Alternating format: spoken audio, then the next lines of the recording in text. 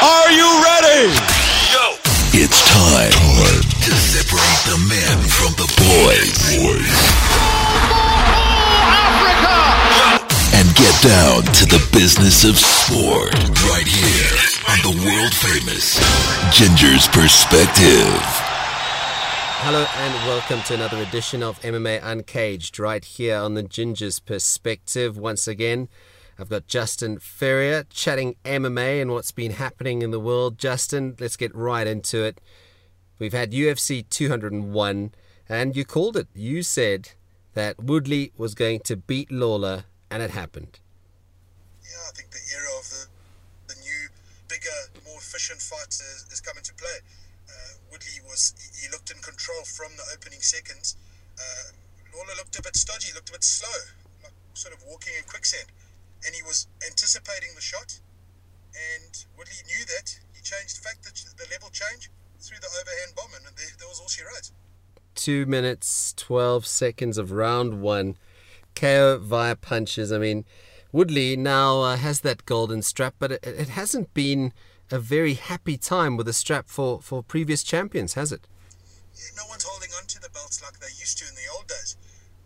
I think the game evolved so much and so quickly that anything can happen, and it has been happening. Next, potentially, GSP. I mean, I know Woodley's had a lot to say and saying that it's about honour and that the fight will happen. It's the fight the fans want to see. Is it the fight the fans want to see? I think it's the fight he wants more than anything. Everybody loves GSP. He was a huge seller for the UFC. And Tyron really knows that. I think he wants to get paid. I think he knows he's 34 now. And he sort of achieved his goal from what it seems like. And now he wants to earn the money. He was talking about Nick Diaz as well. These are huge pay-per-view sellers. So the knock-on effect and the potential earnings is huge for him.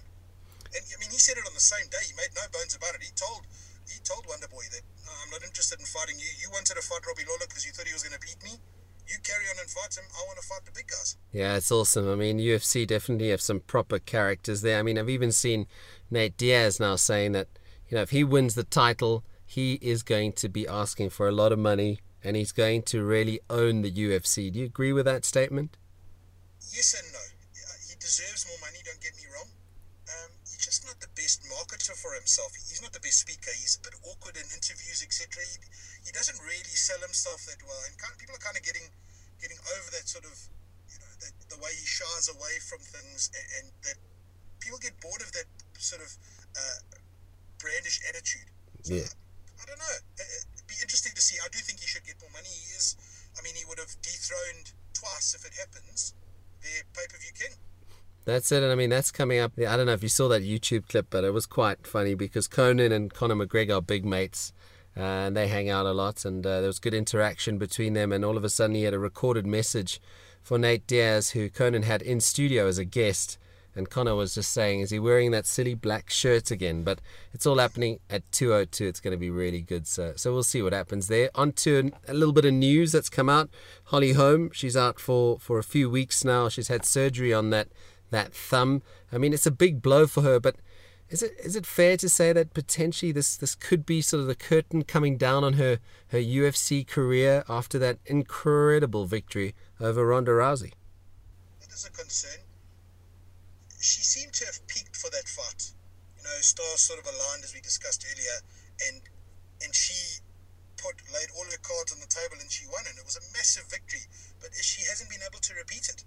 You know, she got beaten by Miesha Tate, and then Shevchenko. I mean, she did win the first round, but then she lost the 4 rounds following that, and she got beat bad.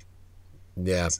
You know, there's talk of that of the shattered thumb that happened in the first round. I mean, that is obviously a huge thing to count against you. But she has had so many fights, and she hasn't had 2 losses in a row in over 50 fights.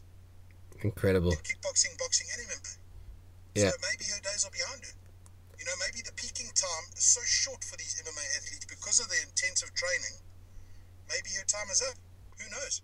We had a very interesting weigh-in ahead of EFC52. Jadison Costa, the teacher, if I can put it that way, against Don Madge today. It all happened at the weigh-in, didn't it? It was crazy. It gave me goosebumps to watch.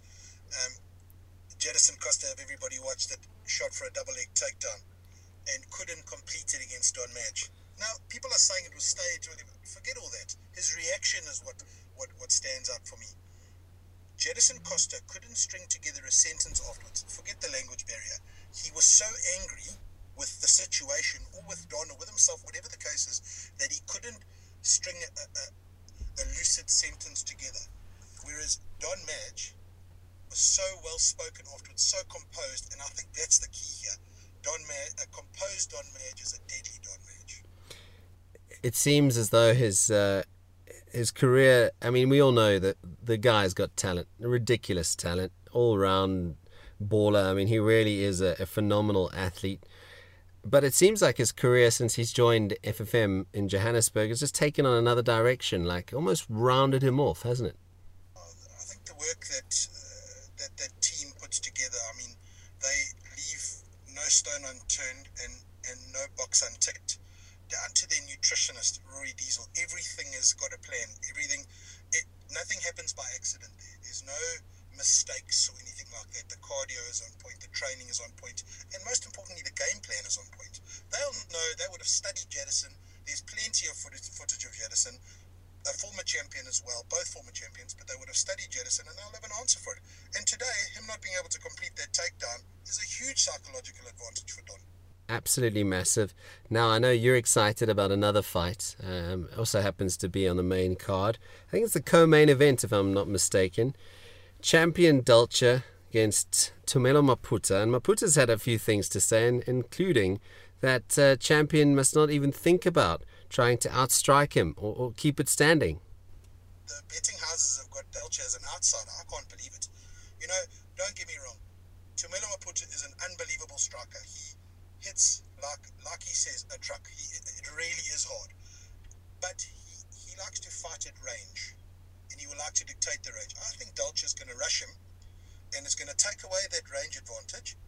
And we all know when Dulce gets his hands on somebody, they get Voyager miles. They're going to fly. He's taken everybody down, and he's taken everybody down with crazy style.